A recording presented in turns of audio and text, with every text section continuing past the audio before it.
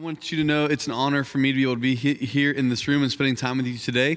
As we open up God's Word together, my prayer and my hope would be that God would teach us something new, that He would move us in some kind of way, transform our hearts and our lives in some kind of way.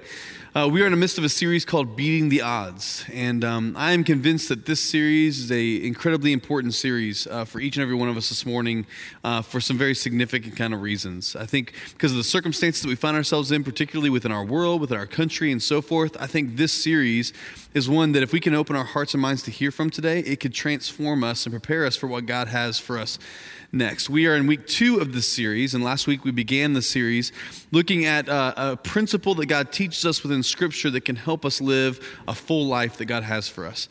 Last week we opened up the Scriptures and looked at a particular principle that God gives us, which is this. It's the principle of reaping and sowing. Very simply put, what we sow into our life, the field of life, is what we will reap in return.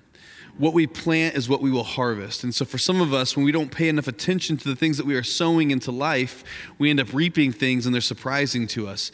Last week we said we don't have to be surprised. We don't have to live life like, rolling dice and gambling. Instead, we can know exactly what's going to be returning to us so we know what we're sowing into the life that God has given to us. So we talked about some statistics that were kind of staggering, particularly out of this last year, in the year of 2020. There's some statistics that came forth that were staggering to me, I know personally, and probably to all of us really within the church. The first one came from the Barna Research Group, and the Barna Research Group tells us that right now in 2021, 30 to 50% of all marriages end in separation or divorce. Some kind of statistic between the two there is hard to track, but somewhere between 30 and 50% marriages end in divorce. The amount of family debt is up. The average family has 4 different credit cards, and the average family has $6,200 on each one of those credit cards. And in the year 2020, it was certainly not helpful to us in terms of our debt and our finances.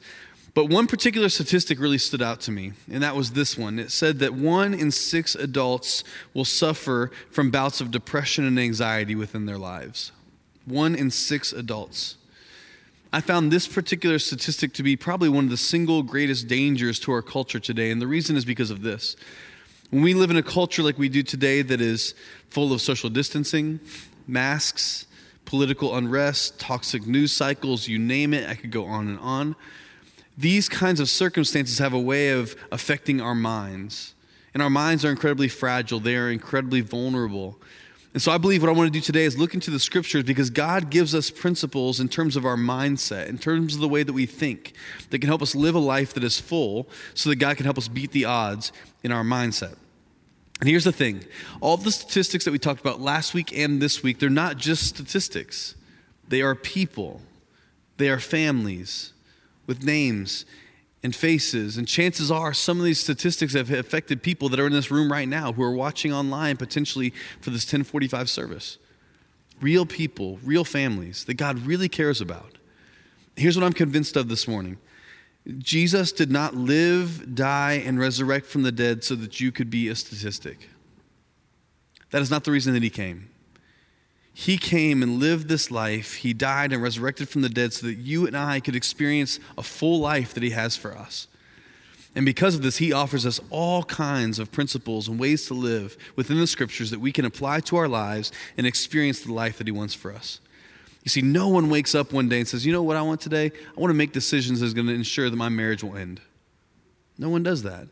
No one wakes up and says, you know what I would love to do? Live month to month with all of my extra income going to exorbitant credit card debt.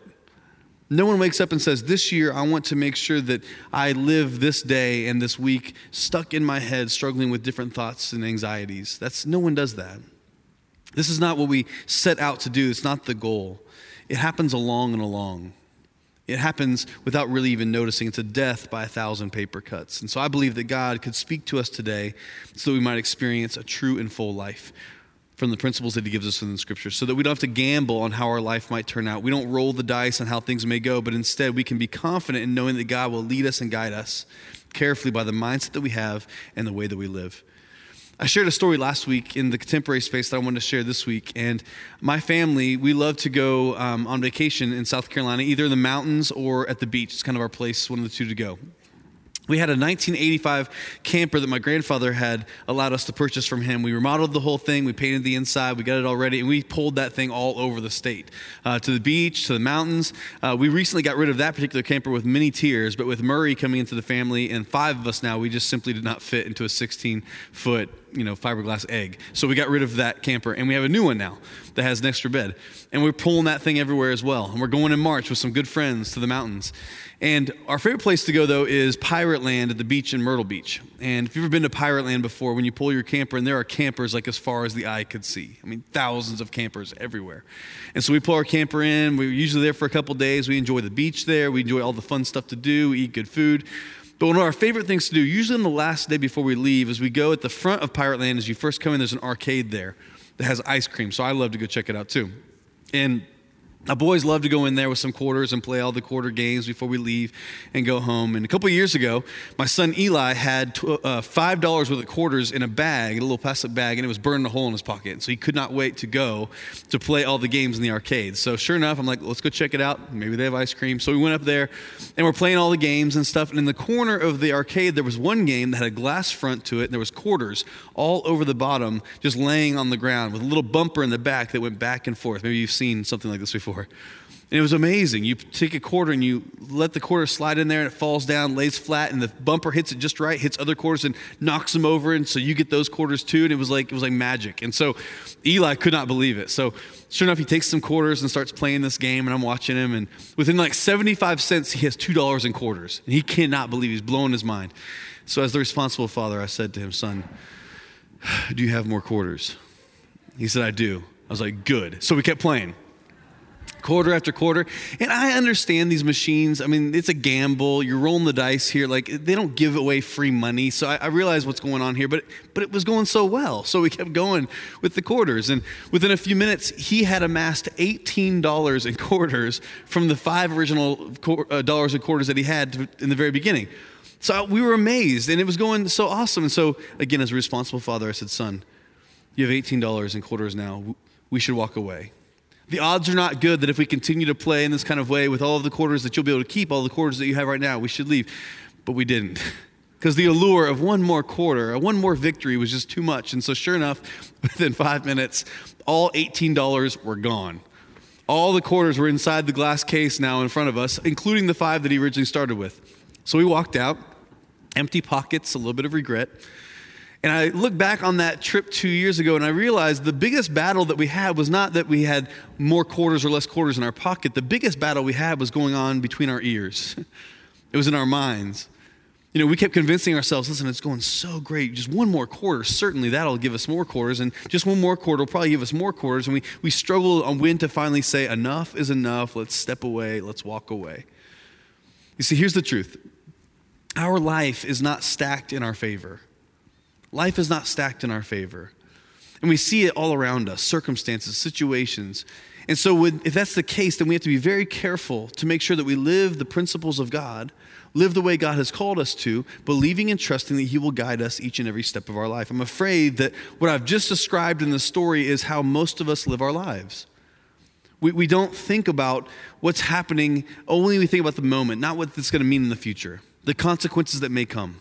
We only think about what's happening right now, right in front of us. We don't pay attention to the fact that there's a battle going on in our mind at all times because our thoughts become actions. And our actions, they become habits. And our habits, if we're not careful, they become character. They become a destiny. So we have to pay attention to each and every thought. There's a principle that I believe shows up within Scripture from the beginning to end, and it's very simple, but it's something that I think that can change our lives. It's this.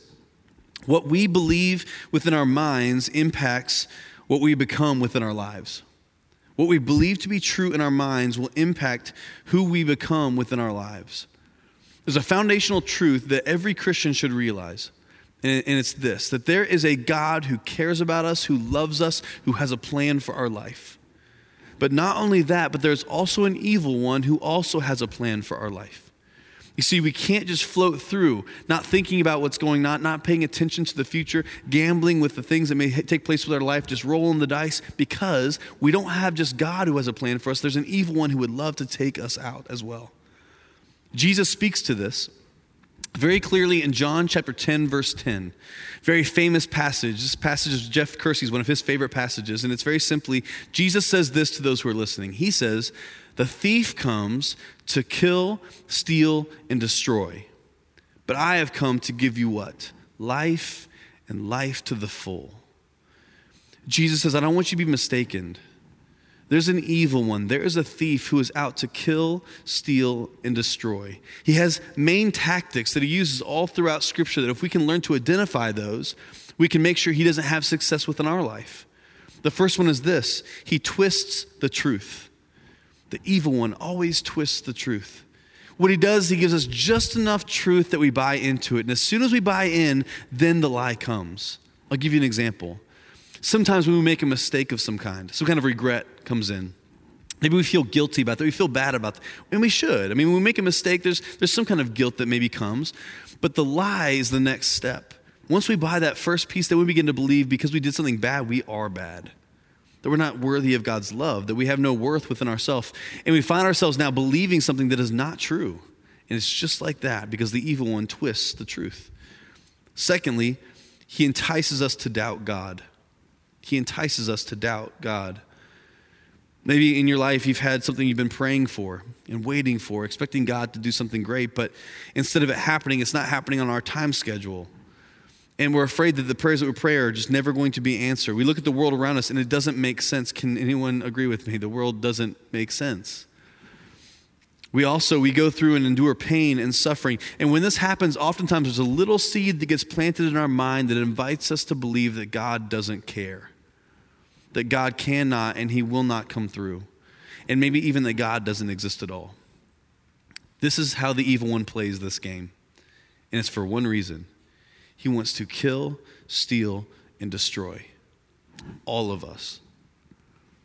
So we shouldn't be surprised when this kind of thing happens, when we come across this kind of difficulty, because Jesus said it's going to happen. This thief is real. But what does he say at the end of John 10:10? But I have come to give you life, and life to the fullest. Jesus came to help us beat the odds. But in my experience, the first place this battle is waged is in the mind. It starts here before anywhere else.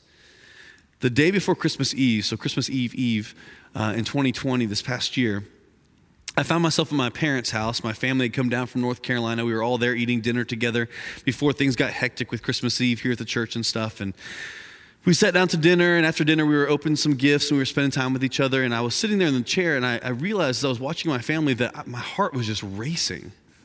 I was sitting in this chair, and I was watching everybody have a great time. We just eaten a great meal, and we were having a great time together. And I just kept feeling this heaviness in my chest. My heart was just racing. And I looked down. I happened to have an Apple Watch on me, and so I looked down, and sure enough, my blood pressure was elevated. And I couldn't figure out what was going on. I didn't tell anybody at first. I'm just trying to breathe, trying to be cool. And then all of a sudden, I realized something was going on. So I said to my family, I was like, I just feel weird. I don't know how to explain this. I tried to explain it, and turns out I think what took place was I had, for the first time in my life, a panic attack. I've never, ever had that before. I've never struggled with that before. That it never happened. And from all of my life, I mean, no matter what was going on in my life, circumstances, situations, whatever it might be, I've always just been a person that's like, listen, there's things to be done, pedal to the metal, just keep going forward. And that day before Christmas Eve this past year, what I feel like my body was telling me was there are some things that you've just sped past and not paid any attention to, and it's too much. And it's overcome you, it's overwhelmed you. And if you would have told me that at that time, I would have said, you're crazy, that's not true. But if I started looking back, it's absolutely true. We've all come through a pandemic, in the middle of a pandemic still. My father-in-law passed away in May, and in some ways we still haven't really dealt with that grief. Christmas Eve is a very busy time here at the church. I was just coming into that whole season. We were remodeling a house. We just lived with my parents for 9 weeks and just moved into a new house. My daughter's 15 months, and she sleeps not great. So all these things had come together. And I realized what had taken place was my mind was so focused on all these little things without even realizing it. My body began to say, listen, you can't continue on like this. It's too much. And I know that some in the room, you may have this kind of struggle and this kind of issue every single day. I've never experienced it before. And when people used to try to explain it to me, I didn't understand it, but I've realized now that what consumes our mind controls our lives. if we allow ourselves to be consumed by certain kinds of things, it does end up controlling our lives as well. There are so many things that the evil one would love to use to steal our joy, to kill our motivation, to destroy our hope. And as Christians, we cannot allow it to happen because Jesus has come to give us life and life to the full. Paul speaks to this in the New Testament as well. In the book of Romans, he speaks directly to this whole concept of mindset. Again, one of the most famous scriptures probably of all time. You've probably heard it a million times, but there's some aspects to it that I think sometimes we miss. Paul says in Romans chapter 12, he's speaking to early Christians in Rome who are living in a very powerful empire at that point in time with all kinds of pressure. Does that sound familiar? Here in the United States, we live in an empire, a very powerful empire with all kinds of pressure all around us. Think about all the things that have gone on in the past week, the past month, the past year. All the pressure that's around us. So I believe what Paul is saying to those living in Rome is something that he wants to say to us today as well. I think if we can hear it with fresh ears, we can see it with fresh eyes, God can speak to us something anew. Here's what he says in Romans 12, 1 and 2. Paul says, "Therefore I urge you, brothers and sisters, in view of God's mercy, to offer your bodies as a living sacrifice, holy and pleasing to God. This is your true and proper worship." Then he says, "Do not conform to the patterns of this world, but be transformed by the renewing of your" what? Your mind. Then you'll be able to test and approve what God's will is, his good, pleasing, and perfect will. So Paul in this passage, he gets to begin discussing the mind, transformation, and renewal, which all of us want, right? But at the beginning of the passage, he says something very, very important. He says, "Therefore, brothers and sisters, in view of God's" what? Great mercy. In view of God's mercy. You see, Paul's going to get to the rest of the things that he's saying, but he says, before I get to any other discussion, we have to start here.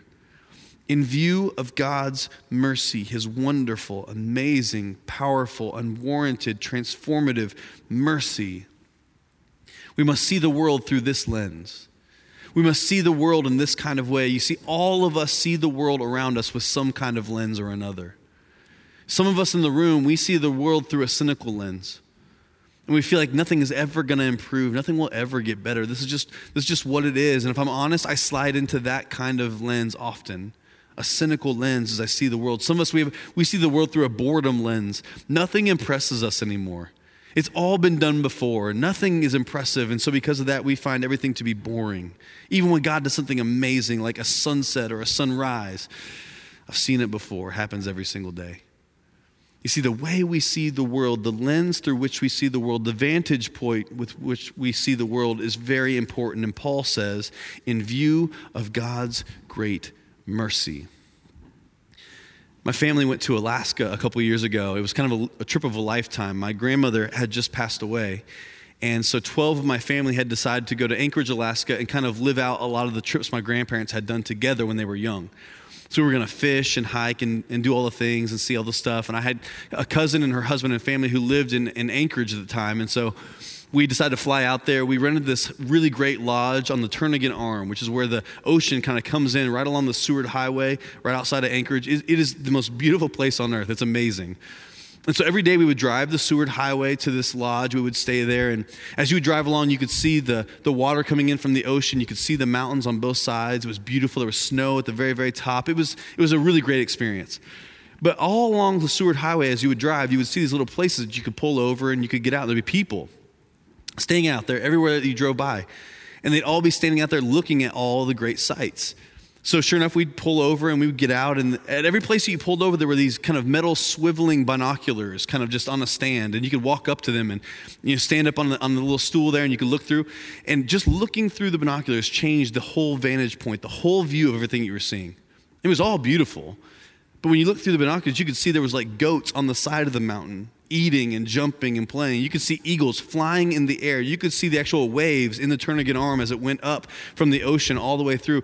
You could see so much more than you ever saw before you got out of the car and you walked to the vantage point. You see, in our life, we see everything. We experience everything, but there's something different that happens when we change the lens of our life. We begin to look through a new kind of lens, and Paul invites us to look through the lens of mercy. In view of God's great mercy, it changes the way that we see the world. Do you realize this morning that because of God's great mercy, he sent Jesus Christ as his only son to die on a cross for you and for me? It's God's mercy. You know, God's mercy offers us a fresh life, a new start right here and right now, each and every day. It's God's mercy that we have air in our lungs and a heart beating in our chest. It's all mercy, and it's all ours. But if we don't start with that viewpoint, we miss all of it. If we have this viewpoint of God's mercy, we begin to move maybe from selfishness to gratitude. We move from worry to peace, from despair to hope. And it all begins with the way that we see the world. Paul says, brothers and sisters, in view of God's great mercy, let's start right here. But then Paul says this. It's in view of God's great mercy that we offer our bodies as a living sacrifice. We offer our bodies as a living sacrifice. Paul says we're going to get to this whole mind thing, but we got to start here. In view of God's great mercy, offer your body as a living sacrifice. He steals an Old Testament imagery. In the Old Testament, they had a sacrificial system that for hundreds of years, the Jewish people would sacrifice animals from pigeons to lambs on the altar of God as a way to worship him, and as a way to cover sin, have a relationship with God. And so for hundreds of years, this is the way they interacted and they connected with God until something very significant took place, which was Jesus Christ's death on the cross. The ultimate sacrifice. So Paul, who's writing to this early church, these early Christians, they knew what Jesus had done. And so now Paul, he's not talking about a dead sacrifice anymore, because if you're a dead sacrifice, a pigeon or a lamb, you have no say in the matter, do you? You're dead, you're on the altar, and you can't move. That just is what it is. Paul's talking about something new here. He's grabbing this imagery from the Old Testament of what it looks like to worship God and to honor him, but now he says, live as a living sacrifice. And I want to say to you that a living sacrifice is so much more difficult than a dead sacrifice, because we have say in the matter. And we are tempted every single day to crawl back off the altar, rather than giving our lives, our bodies and our minds to the things that God wants to do within them. Every single day is a battle for the mind that God has given to us as a sacrificial way of honoring him and living for him. You see, a renewed mind that Paul speaks about starts with a surrendered mind first. One who has surrendered our entire life, our mind, our body, all of it, as a living sacrifice to God. It's in response to God's great mercy that we do this. We have a choice every single day to fill our minds and our hearts with negativity, with fear, with pride, with anxiety, or we can sacrifice it on this altar to give it to God, to allow him to have all of it, and to live as a living sacrifice day in and day out. There's a famous story about a Cherokee grandfather who was speaking to his grandson. You've probably heard this story before. The grandfather is speaking to his grandson, and he says to them, son, you need to understand that there's a fight going on within your mind daily, he says to the boy. It's a terrible fight, and it's between two wolves. One wolf is evil, and it's anger, it's envy, sorrow, regret, greed, arrogance, self-pity, guilt, resentment, inferiority, lies, false pride, superiority, and ego. He continued, the other wolf, this wolf is good, and he's joy, peace, love, hope, patience, humility, kindness, empathy, generosity, truth, compassion, and faith. This fight is going on the inside of you and the inside of every person around us. Now, the grandson thought about what his grandfather had said for a moment, and then he said, I see what you're saying, but which wolf will win? And the old man smiled, and he simply replied to his grandson, the one you feed, son, the one you feed. You know, all of us have a choice in this matter. Do we feed negativity? Do we feed pride? Do we feed fear? Or do we feed the opposite? Do we feed faith? And believe that God is in control of all things, and believe and trust that in his great mercy, he is working within our lives, and he's allowing us to experience him and experience life to the full. A renewed mind is a surrendered mind, one that is sacrificed on the altar before God. Paul continues on. It says, in view of God's great mercy, let's live as a living sacrifice. Then he says this, do not conform any longer to the patterns of this world, but be transformed by the renewing of your mind. You see, the world around us, and certainly for those who were listening to Paul at that time as well, there were certain patterns that the world has. And what Paul's trying to convince the early Christian and the Christian today is this, that we don't find our cues from the world in how we live. We find our cues from the mercy of God. So even though the world may be obsessed with achievement, we don't give into that pattern. That's not how we live. We are Christians. We live differently. Even though the world is convinced that life is all about them and all on their terms, we don't give into that pattern. That's not how we live as Christians. Even though the world is mostly concerned with self, we don't give into that pattern. We don't take our cues from the world. We take our cues from God's great mercy. He says, don't conform any longer to the patterns of the world. These old patterns no longer work for you. But be transformed by the renewing of your mind. Think differently.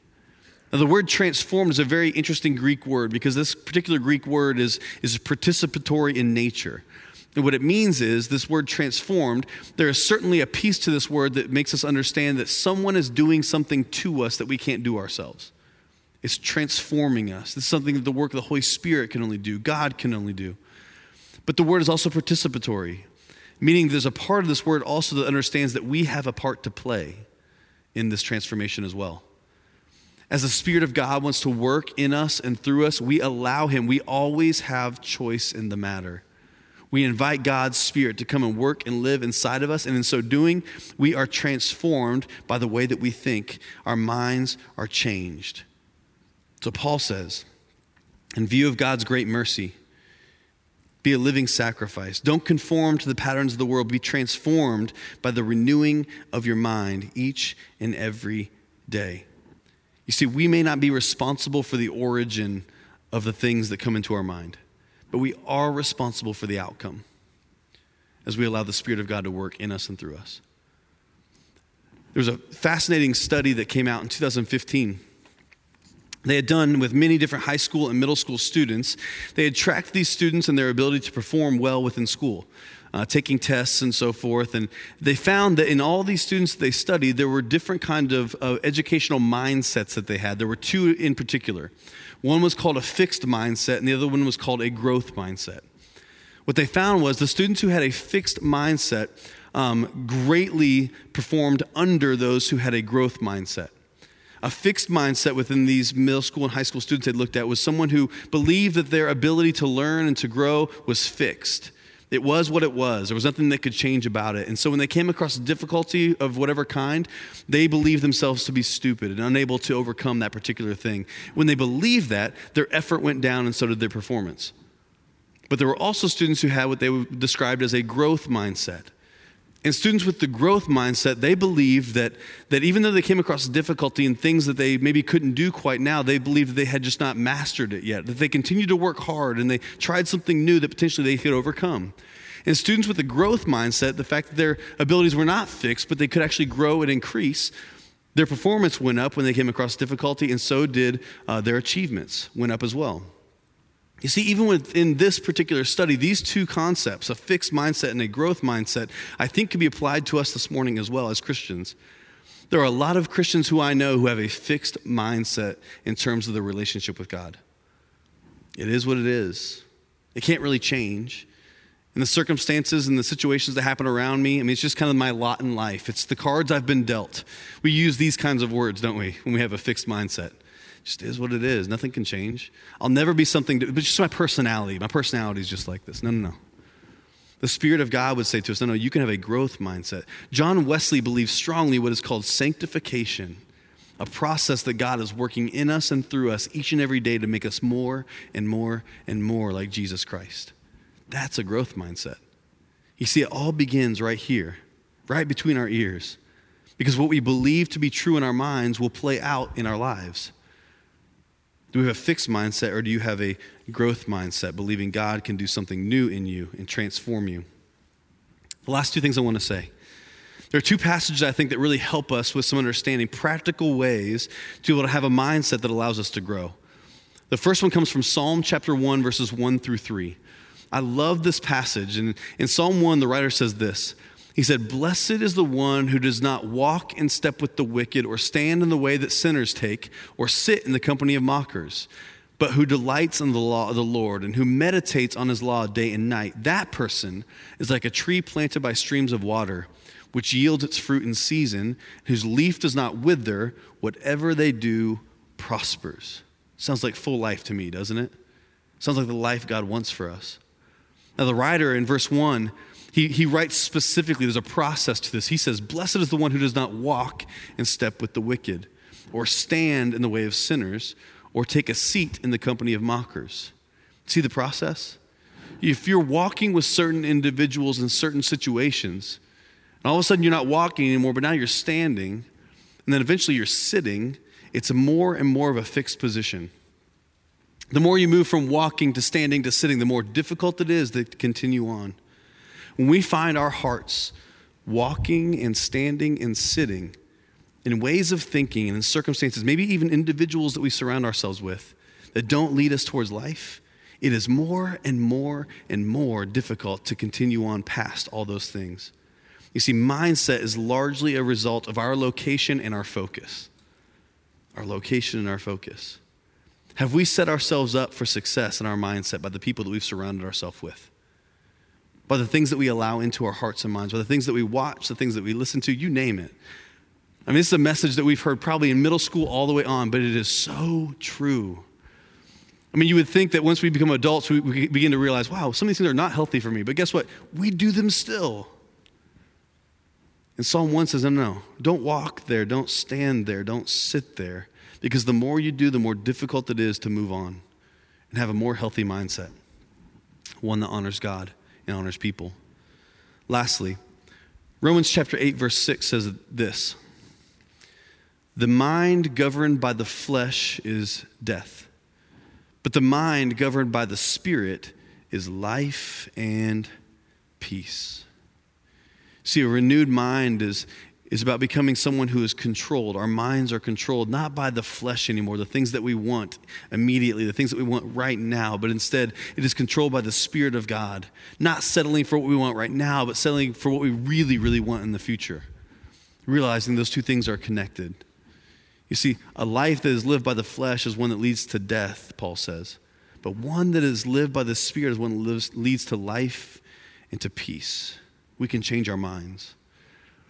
This past weekend, on Friday, I was going to take my boys backpacking for the first time out in the woods, like in a tent. And I have a 6-year-old and a 9-year-old. And so that was already going to be exciting no matter where we went. We decided to go to North Carolina to John Rock, where the Pisgah trout fishery, the hatchery is right there, right in Brevard. And so sure enough, we drove up there and it was like really cold. We got out of the truck, it was 44 degrees. There was snow on the ground in some places. I'm like, great. First trip with the boys. I want them to come back. I want them to enjoy it. And I've already, the deck is stacked against us already. So we got our backpacks on. They're having a great time. We hike out to where we're going to camp and there's snow on the ground, but there's one spot where there's some dirt and grass. I'm like, okay, this is the place. We're going to be right here.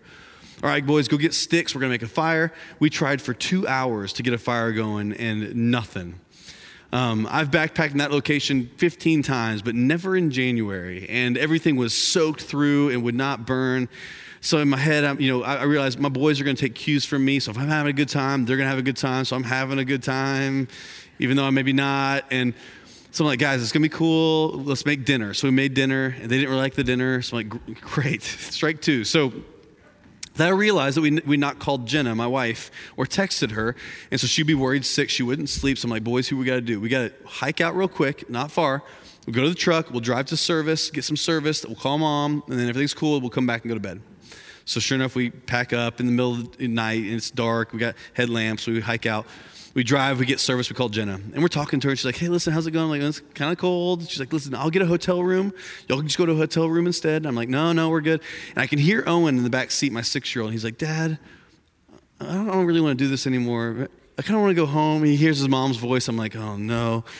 He's like, maybe we should go to a hotel. And I'm kind of scared about robbers. I'm like, what's a robber? They're going to take our nasty shoes? Like, we don't have anything, buddy, that a robber wants. Like, and it's freezing. I don't know if you recognize that. They're not going to come out here. So we got the phone with my wife and we drive back to the parking lot and he's cranking up. He's like, Dad, I don't want to do this. I'm scared. I'm nervous. I don't want to. He just starts focusing on this fear. And so I said, listen, let's just walk back out to the tent. We'll get to the tent. We'll get inside. Let's see how we feel. If we're good, then we'll sleep. If not, we will go to a hotel. I promise you. Like, let's just see how we feel. So we hike back out there. We get in the tent, and for whatever reason, Owen had brought this little pack of cards of slapjack. They play it every night before they go to bed at our house right now. It's kind of his thing. He got it for Christmas. And so he pulls out of his backpack a little thing of slapjack. He's like, Dad, can we play cards? I'm like, sure. We start playing slapjack, and we're laughing, and we're having a good time. It's pitch black. We had our headlamps on. We can see our breath and everything, and we're playing. And all of a sudden, I realized, like, his attitude has completely changed. So we get done. I'm like, buddy, how are you feeling? I mean, you think we can stay out here now? Are you good? And he looked at me and said, Dad, after we played slapjack, I feel so much better. It kind of feels like home. I think we can stay. I was like, sweet. So he got in his sleeping bag, went fast asleep. Eli and I didn't sleep much. It was freezing, but his sleeping bag was much warmer. He was good. But I realized something, that his mind went from being totally focused on all the fear, all the scenarios, all the things he could possibly think of that would go bad and go wrong, freeze to death, getting robbed, you name it. I mean, all that was running through his mind. And all it took was a little diversion to think on something different, to think on something better, just playing cards together, where all of a sudden now it had changed from being a place of fear, of death, now of life and peace. Of life and peace. And I wonder how many of us this morning, if we were able to allow the Lord to just tweak our mindset just a bit, maybe it's a lens that needs to change, to see all of life through God's great mercy. Maybe it's to allow God participate with him finally, allowing him to transform us rather than trying to do it on our own. Maybe it's finally realizing that God is at work within us. And when we submit ourselves to him, a renewed heart is a surrendered heart. Maybe we've never really surrendered that to him, and maybe today we can make that choice. We could beat the odds in our mindset. We don't have to take our cues from the world. We can take our cues from the mercy of God this morning. Would you pray with me today?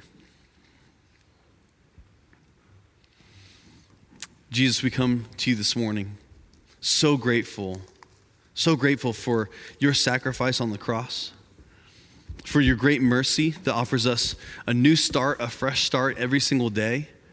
And I pray, Father, for every person in these pews, any person who's watching online right now, God, I pray that you would awaken us to a mindset, God, that is focused on you. Protect us, God, from allowing our minds to go other places full of fear, pride, anxiety. I pray, Father, that we could rest with life and peace as we feed the Spirit rather than feeding the fear. God, thank you for your love today. We want to be moved by you to new places, healthier places, because we want to grow. And it's in your name we pray. Amen.